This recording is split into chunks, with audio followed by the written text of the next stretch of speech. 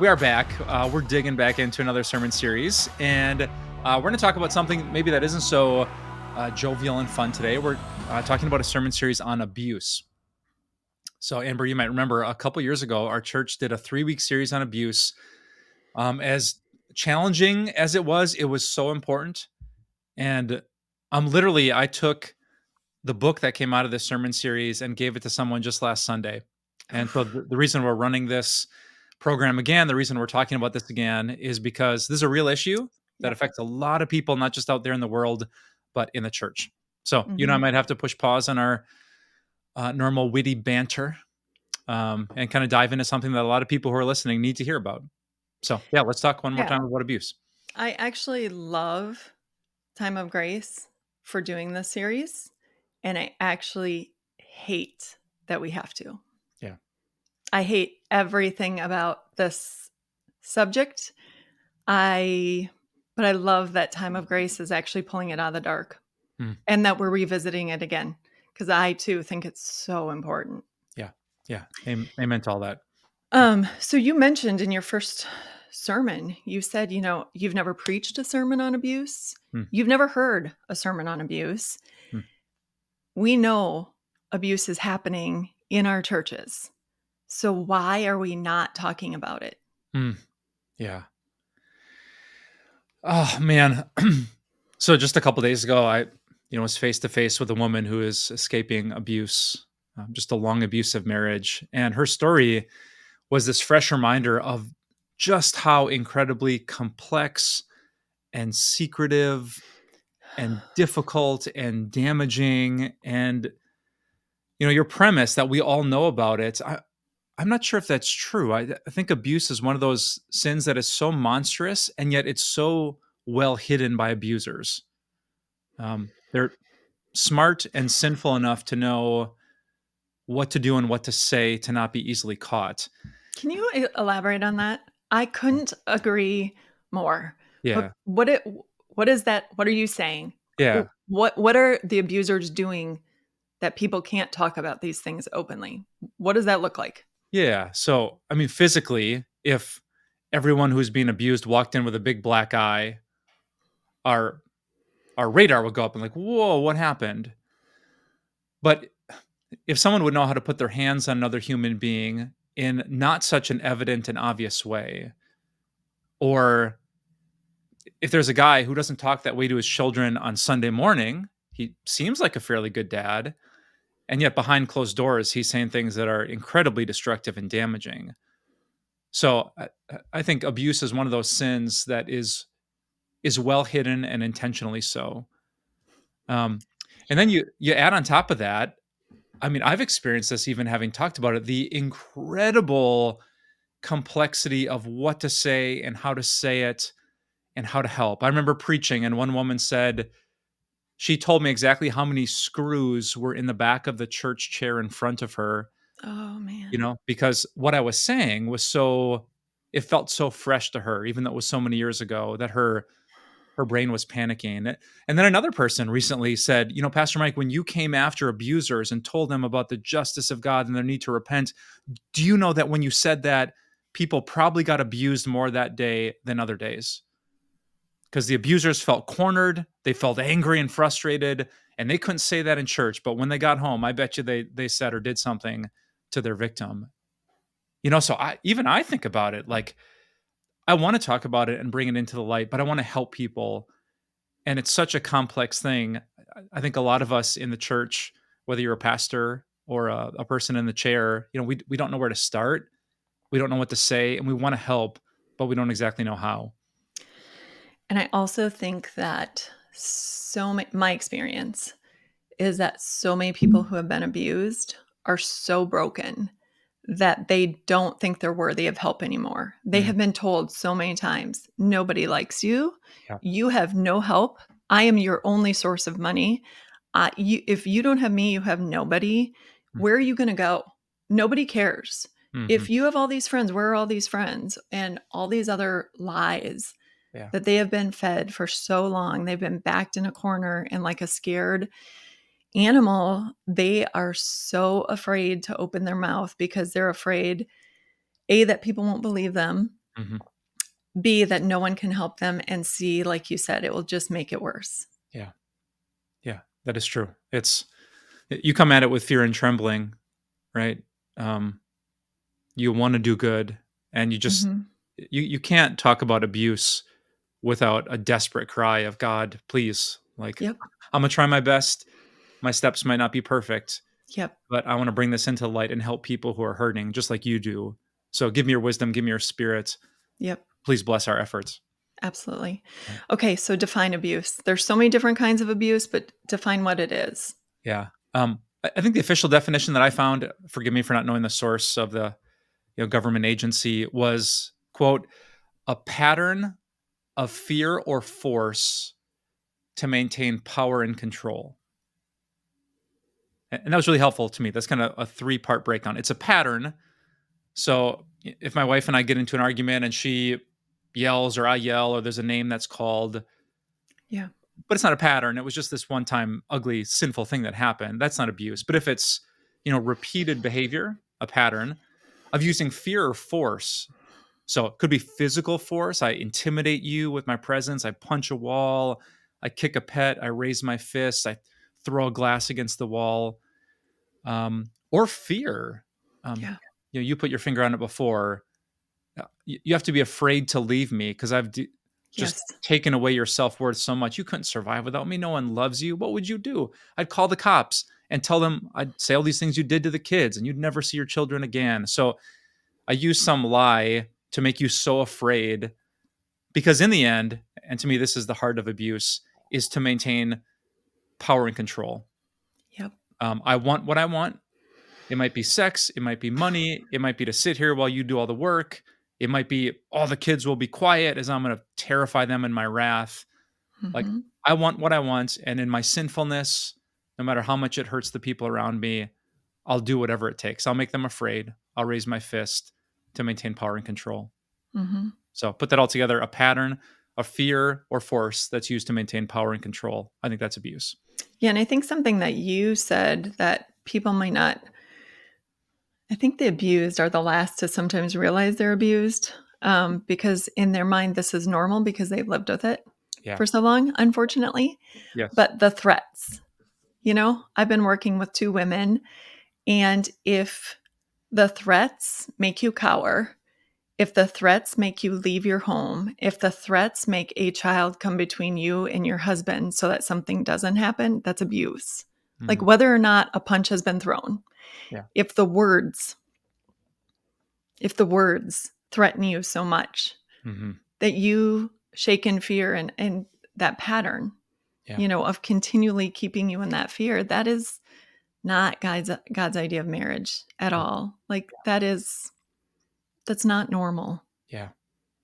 Yeah. Just this last week, I was talking to someone and it struck me just the need to help people in that situation. Mhm. Here's a person who's been so connected to the Bible, Yeah. church, Bible studies for years and years and years and years and years and years and years, and yet told me the light just went on that God's love was for her too, Oh my goodness. right? And I hear it like, wait, you spent your whole life hearing the gospel, but it almost became impossible to believe the gospel for her personally because, like you said, someone had convinced her, like, no one would love you. Um, God couldn't love you.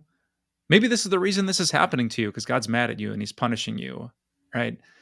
So, just that really basic message Jesus loves me, this I know, can be really hard if you've been told just the opposite by someone for weeks or Yeah. months or years or decades. So, yep, Yeah. it's messy, but that story reminded me, hey, I'm so glad Time of Grace is here because Yes. we just want to say, even if he said this, even if she kept repeating this, let me tell you what God, who always knows the right answer, here's what he says about it.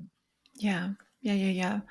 So the first sermon was to the abused. The sermon series is called, by the way, What Does God Say to the Abused? And the first sermon is to the abused. Hmm. And in it, you say, we want to help the broken find healing in Jesus. Mm. And I know that when you are so utterly broken, that can feel super trite and cheap. Mm. Like That seems like a little Band-Aid on a fire hose, Pastor Mike. Like, you're going to help me find healing. Mm. But you didn't mean it that way. And you really do mean there's hope and there's healing in Jesus. So can you break that down a little bit for us? What does that look like, that we can find hope and healing in Jesus? Yeah.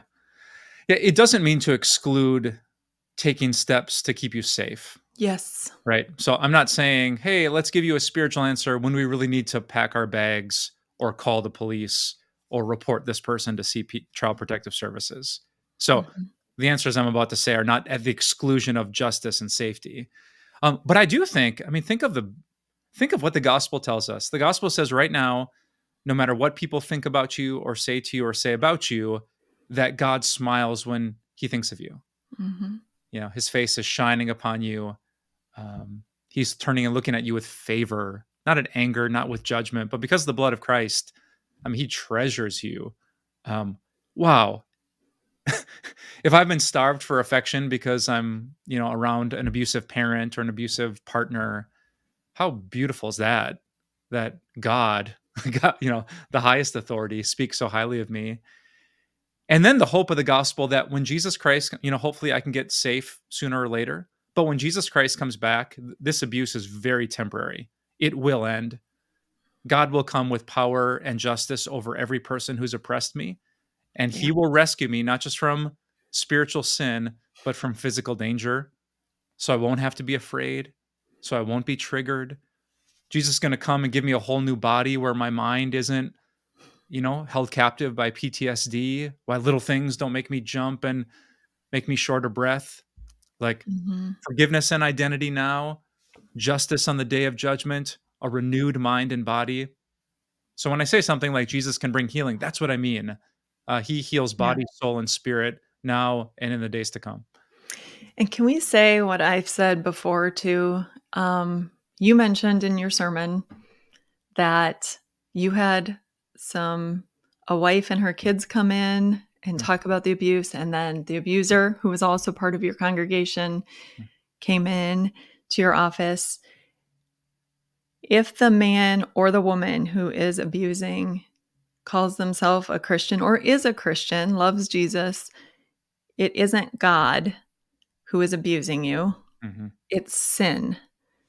So sometimes we confuse those when we've been really hurt and mm, the person that we're with is a Christian, maybe in good standing in the church. mm, Um, so we see this Bible thumping person who's abusing us as the wrath of God coming against us. mm. But that is so confused and messed up because God doesn't endorse that. And God is not the one. It's not Jesus hurting you. It's not God hurting you. Yeah. Yeah. A person in that situation, grab your Bible and turn to Matthew 23. Here, Jesus is speaking to men who were within the church, and he came, with the full fire of judgment upon them. And it was Jesus' way of saying, just because it happens in the church, just because the person who said that was wearing a fancy robe, just because that person prayed before or after they said or did what they did, does not mean that Jesus is okay with it or endorses it. In fact, Yes. some of the people that Jesus brought the thunder upon were people just like that. They put heavy loads on people's shoulders with their teaching and their words and their actions. They're spiritually abusive, right? They use Yeah. the pattern of fear. You're never going to be righteous enough to maintain power and control. Um, and so, yes, God is a God of love. He's a God who keeps his kids safe. He's not a God of violence or vengeance or wrath or holding people under your thumb. So, if ever that comes up, that's a wolf in sheep's clothing. Yeah. That's not someone who's been sent by God himself. Yeah. I think that's so important to point out.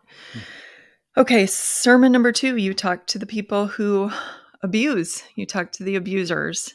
And the sermon had 4 parts. You talked to you, him, them, and me.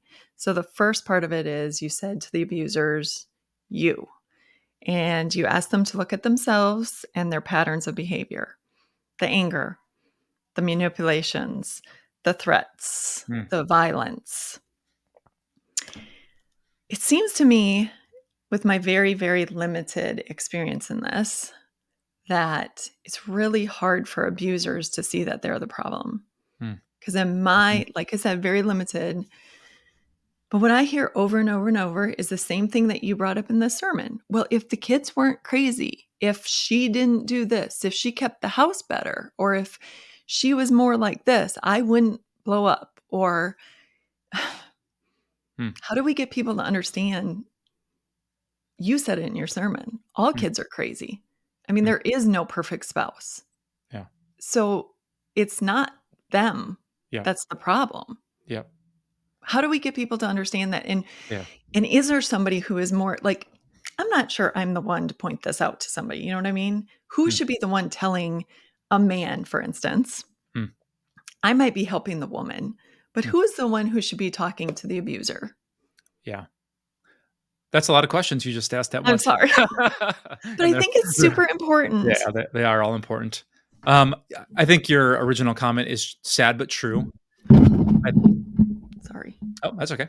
I think if a person has been driven by control, then having to look at themselves in the mirror and give up that control is a huge personal loss to their sinful nature. So I'm saddened. I'm not shocked that very often abusers aren't the first one to confess their sins and produce the fruit of repentance. I think it might be helpful to say, hey, from a biblical perspective, it doesn't matter if someone started it. What God wants you to do is clear. There's no Bible passage that says, get rid of anger, asterisk, footnote, unless the kids are being really crazy. Yeah. Right? So the Bible doesn't give anyone a pass to say, well, you can be abusive if, you can terrify people if, you feel free to raise your fist if A, B, or C. Like, that's never a moral option from those who are following in the footsteps of Jesus. So I think to make it that black and white, Jesus said, turn the other cheek. He said, don't be easily angered. Don't return insult for insult. So even if you're right, sir, that they started it, it never, ever, ever, ever, ever justifies the sinful reaction that you have. So let's just lay that out there to get rid of the excuses. So sin is sin. Even if, my wife's a preschool teacher. When two little kids come to her, like happens 18 times a day, he started it. I mean, my wife never says, oh, well, in that case, thanks for punching him. Yeah. No, that's not how we treat people. Yeah. And sometimes grown-ups need the preschool chat. No, I don't care. Yeah, you don't get to do that. That's not the rule of God's world. And you need to repent and change your attitude. And if something deep within you says it's okay if, we got to reach down deep and rip that out of you because it's so destructive and damaging. I mean, all of us could excuse our sin. If that was the way we were supposed to do this, right? In our Christian walk. Yeah. I mean, all of us could just justify away everything we do. And I've said for years, I wish there were disclaimers on most of what the Bible says to do. Do nothing without grumbling unless it really is not fair. Then in that case, you should grumble. I could live with that. Yeah. Or, so many of the things, wives, submit to your husbands when it's nice, when it's easy, when he's walking with the Lord the way he should, a million disclaimers that we all would like. But, like Peter says, I think it was Peter, I always get this wrong, that it's easy, or if you suffer for doing good, then you are commended. But if you suffer for doing bad, then there's no reward in that. Yeah. So who should confront the abuser? That was the other part that I wanted to ask you. Everyone. Do you think? I don't know. I'm pretty fresh with this. So like I said, I'm walking with two women right now, and I was fueled by your sermon. And when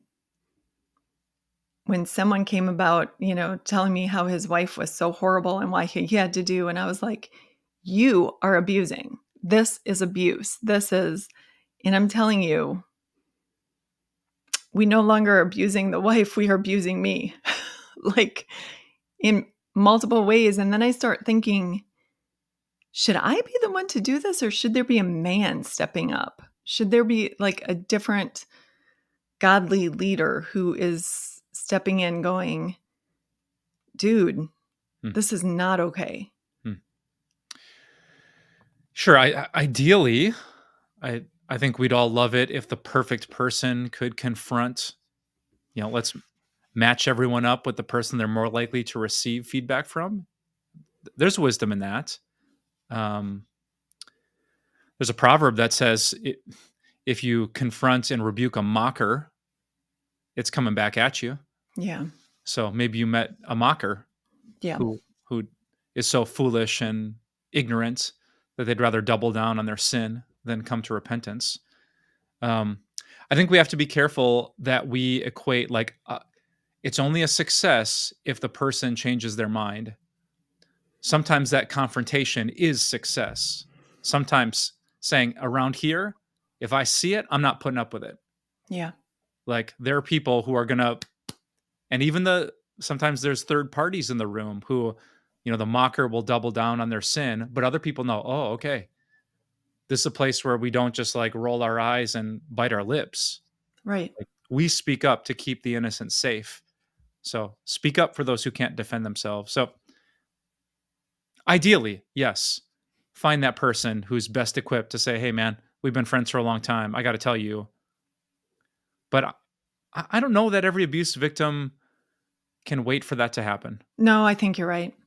Yeah. I think you're absolutely dead right. And I have thought several times in the last couple of days, you know what? I am just getting a little bit of what these people have lived with for God knows how many years. Like, if the abuse has shifted a little bit, they're free for a couple days, like whatever. Yeah. No, I think you're right. That's where we started. It's we all want there to be some perfect solution. There isn't.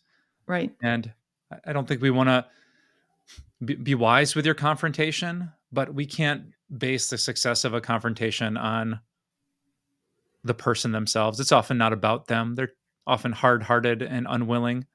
Mm-hmm. For a friend to know, well, Amber had enough courage to say something. She loves me. She's not going to sit here while I get hurt. I think that's the win. Yeah. Good encouragement there. Okay, so the him part of this sermon is just pointing people to Jesus, because Jesus had Simon the Zealot and the Apostle Paul, who he called. Do you want to tell why that's important? Yeah. The Zealots in the first century were zealous for their faith to the point of violence. The Apostle Paul in 1 Timothy 1, I believe, called himself a violent man and a persecutor.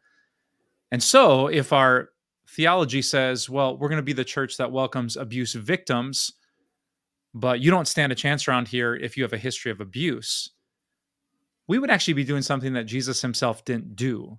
Yeah. So, hey, welcome to complexity. If God loves the world, if Jesus died for the sins of the world, then it's not just jealous people or people who worry too much or who lust. It's people who have a pattern of using fear or force to maintain power and control. So, yeah, that's where I'm telling abusers, hey, look to Jesus. There's still hope for you. Yeah. Okay. And then the next part of the sermon is look to them. And by them, you pointed out, there are all kinds of people here who can help you.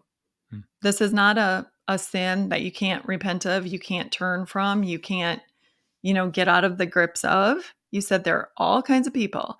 There are, counselors, there are pastors, there are books that you can read. There are things you can do to no longer be the abuser. Mm-hmm. So, why is it so important that they get help instead of just promising for the millionth time that they won't ever do it again? Yeah. I would say for the same reason, someone who's been drinking too much or has an internet addiction or who worries every time something unexpected happens. It is rare in any area of our Christian life that we make big changes by ourselves. And my own story is evidence of that. I can promise God again and again, but we really need accountability, encouragement, wisdom, prayers. For many abusers, I mean, this is a generational sin. Yes. Right? I talk that way because that's what I heard for 18 years in my home growing up. That doesn't feel like grievously evil to me. That just feels like what you do when tensions are high. Um, so sometimes just basic discipleship and mentoring, we need other healthier men and women to say, okay, that's not how we handle this situation. Mm-hmm. I know that feels very normal to you, but that's not what God wants. Here's how we can handle that better. So, wow.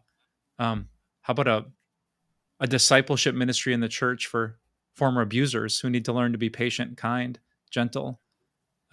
Yeah, we need each other to make some big changes here.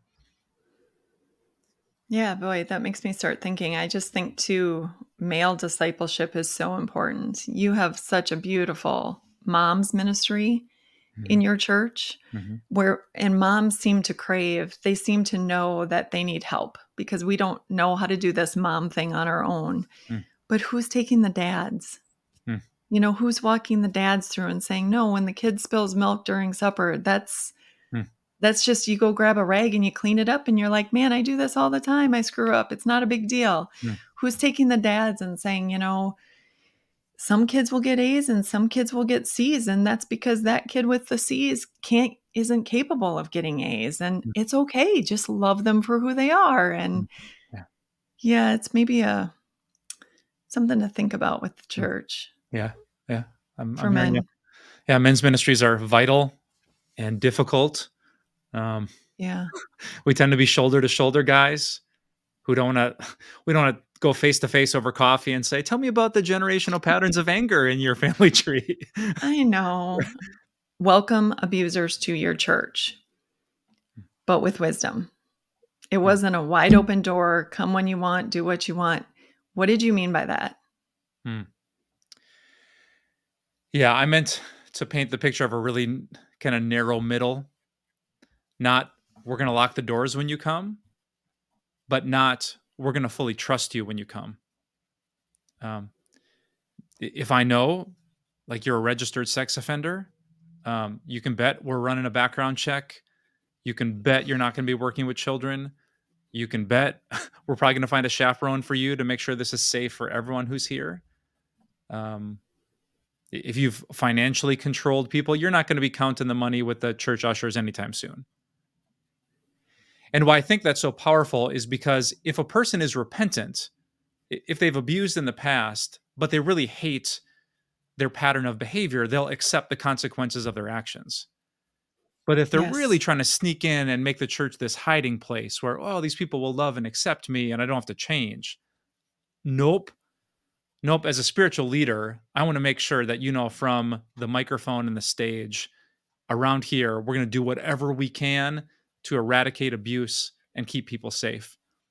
And I think those strong, and that's hard. I've been face to face with that. You have to be blunt with people, and it can feel ungentle or unkind, but you have to think about all the other people in the church that you're keeping safe, and you're assuring them we don't take violence or controlling behavior lightly. Yeah. Did we mention it all in our conversation, Amber, that this is complicated? Yeah, and I'm just thinking about when everybody involved in the situation goes to the same church, what that might mean. Like, you're welcome at church at this service. So your family can go to this service and not have to see you. Or, you know, I don't know. I don't know what that means, but it is complicated. Yeah, it really is. Maybe just a small step. I mean, people can get overwhelmed just by verbalizing this and bringing it into the light, whether it's a pastor or Bible study leader talking about this, sharing these Time of Grace videos, having a few copies of the books that we share on this topic, just to say, hey, around here, we're going to do what we just like we value sexual ethics and morality and generosity and forgiveness. Yeah. We also value safety and justice. Our job as Christians is to protect the innocent. And we just want all of you to know we're going to do everything we can to make this church a real sanctuary for hurting people. I love that. All right. So sermon 3, what does God say to the church? You open with Isaiah telling us to defend the oppressed with truth. And here you mentioned that you had coffee with a young girl who was talking to you about her girlfriend and use or her boyfriend, sorry. And she was wanting to know how to be a better girlfriend. And after listening to her, you said to her, "Honestly, I think you should dump him." And at the time, she thought you were absolutely crazy, but she wrote to you 2 years Mm. later and said what an impact that was. And so you said that we have to keep telling the truth, even if the abused at the time, they can't Mm. see it. So you confront what they're saying when they're telling you, no, he is following me around the house, screaming at me, saying this. And you have to keep saying the truth of, that's not Mm. normal. That's not Mhm. right. Why do we have to keep speaking the truth when they don't seem to be hearing it? You might have told them last week. Why do you have to keep telling them Yeah. this week? When I was a brand new pastor, there was a local pastor named Randy, and I remember he told me he had just done some study on how the brain works, and he said, "Mike, the human brain can't tell the difference between 10 different people telling you the same thing and one single person telling you something 10 times in a row." So the brain equates 1 plus 1 plus 1 plus 1 plus 1 to 10 times 1. And that means that you don't need the whole world to say that you're worthless or no one could ever love you. You just need one person to say it enough times, right? And then Yes, it yes, feels yes. so true. There might be Right. 100 people who know you, family members, church members, and, and maybe it's just that one person who abuses you that said these things, but it feels so true after hearing it for so long. And so I think the Right. answer to your question is to balance out that one constant voice in their ear. We have to speak the truth, not just once or twice or 3 times or 4 times, but we have to get as much like gospel math involved. We need 2, 3, 4, 5 separate people saying the same thing, texting, emailing, calling, reminding. And then it starts to balance Yeah. out where maybe that mindset shift, like, you know what? No, I'm not worthless. There's that passage, and my friend reminded me, and now there's just a Mhm. little bit of that self worth that I think you need to take a step and get safe. And that's such an easy way to help Mm. somebody. So you might not be the one helping to move them out. Maybe you're too scared to do that, and you might not be the one who can, provide financially, their first month rent.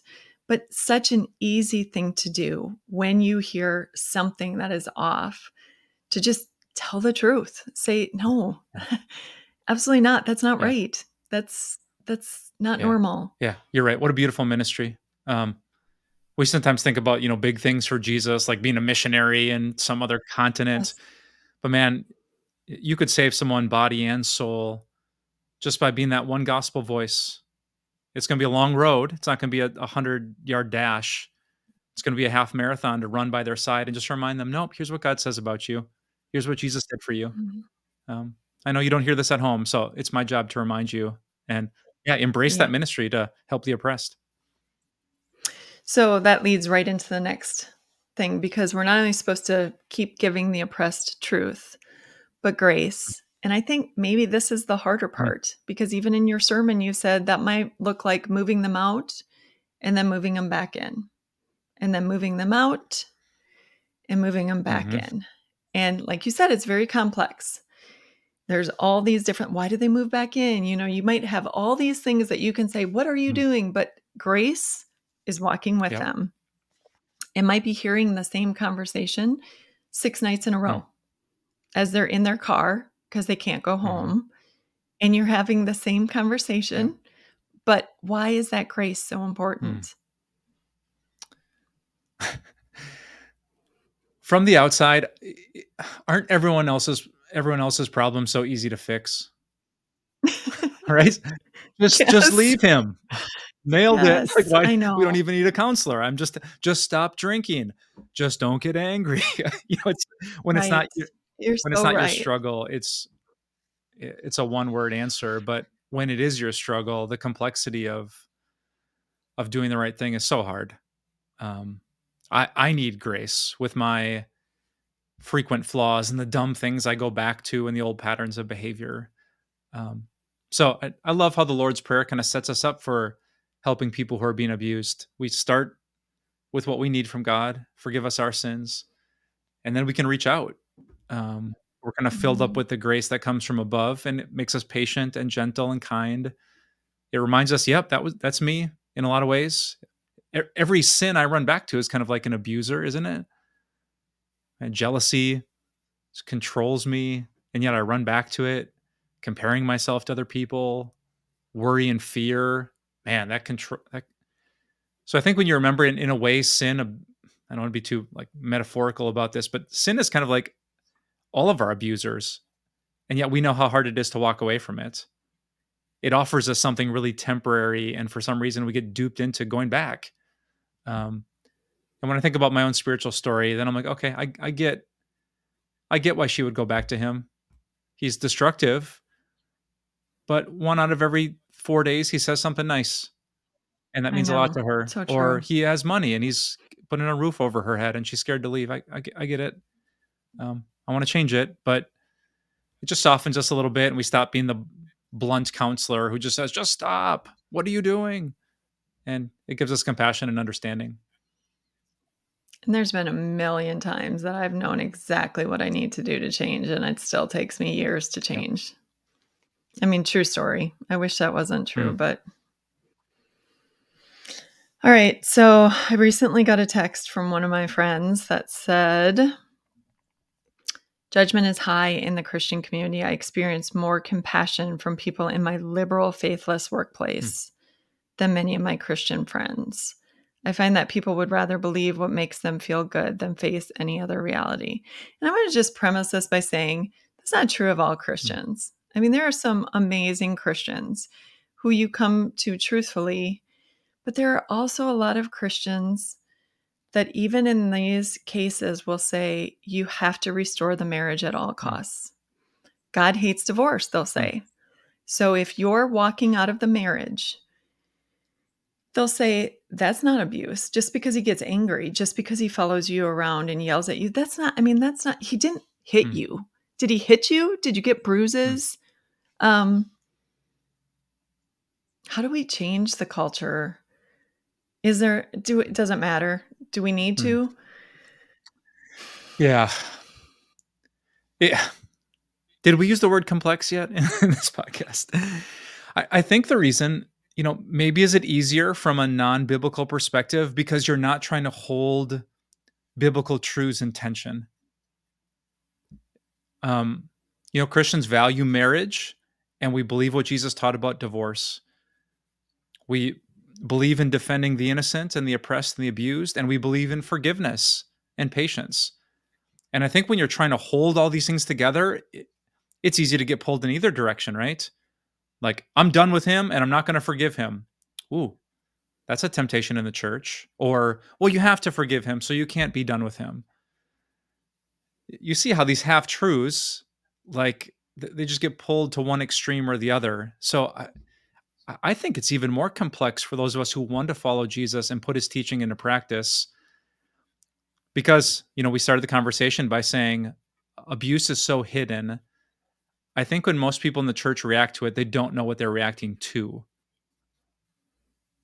They get a little snippet and you think, well, I've been married for 31 years. Like, yep, you get in arguments, right? And you don't know because you haven't seen the video footage of, like, no, we're not talking about that. We're talking about something much, much worse. Um, James chapter 1 says, everyone should be quick to listen and slow to speak. And I think if someone has the courage to open up to us about something hard that's happening at home, we should be very slow to speak and really quick to try to see, can I understand? Can I get a better glimpse of what's happening here? Because maybe it isn't abuse, and maybe the answer is to forgive and let some things go. Or maybe I realize, wow, this is a pattern of a guy who's using fear and force to maintain power and control. And now I have a very different answer to that question. So, man, in Amber, I've been on both sides of it. There's times when I'm telling people, this is bad, you got to go.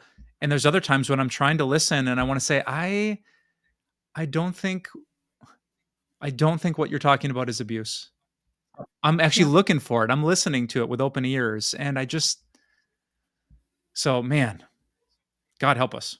Um, and he will. That's maybe my hope before I get overwhelmed by this of we get into the ditch with people, into the messy stuff, and God doesn't keep his hands clean and stay at a distance. He dives in right with us with his spirit, and he gives us the words, and he helps us, and we learn and we grow and we make mistakes and we know better. But making slow progress and being imperfect is a billion times better than just staying far away because it's messy. Couldn't agree more. Jesus didn't. Yeah. He got down in our mess. Yeah, so true. Yeah, what haven't we covered? Amber, you've asked a lot of questions my way.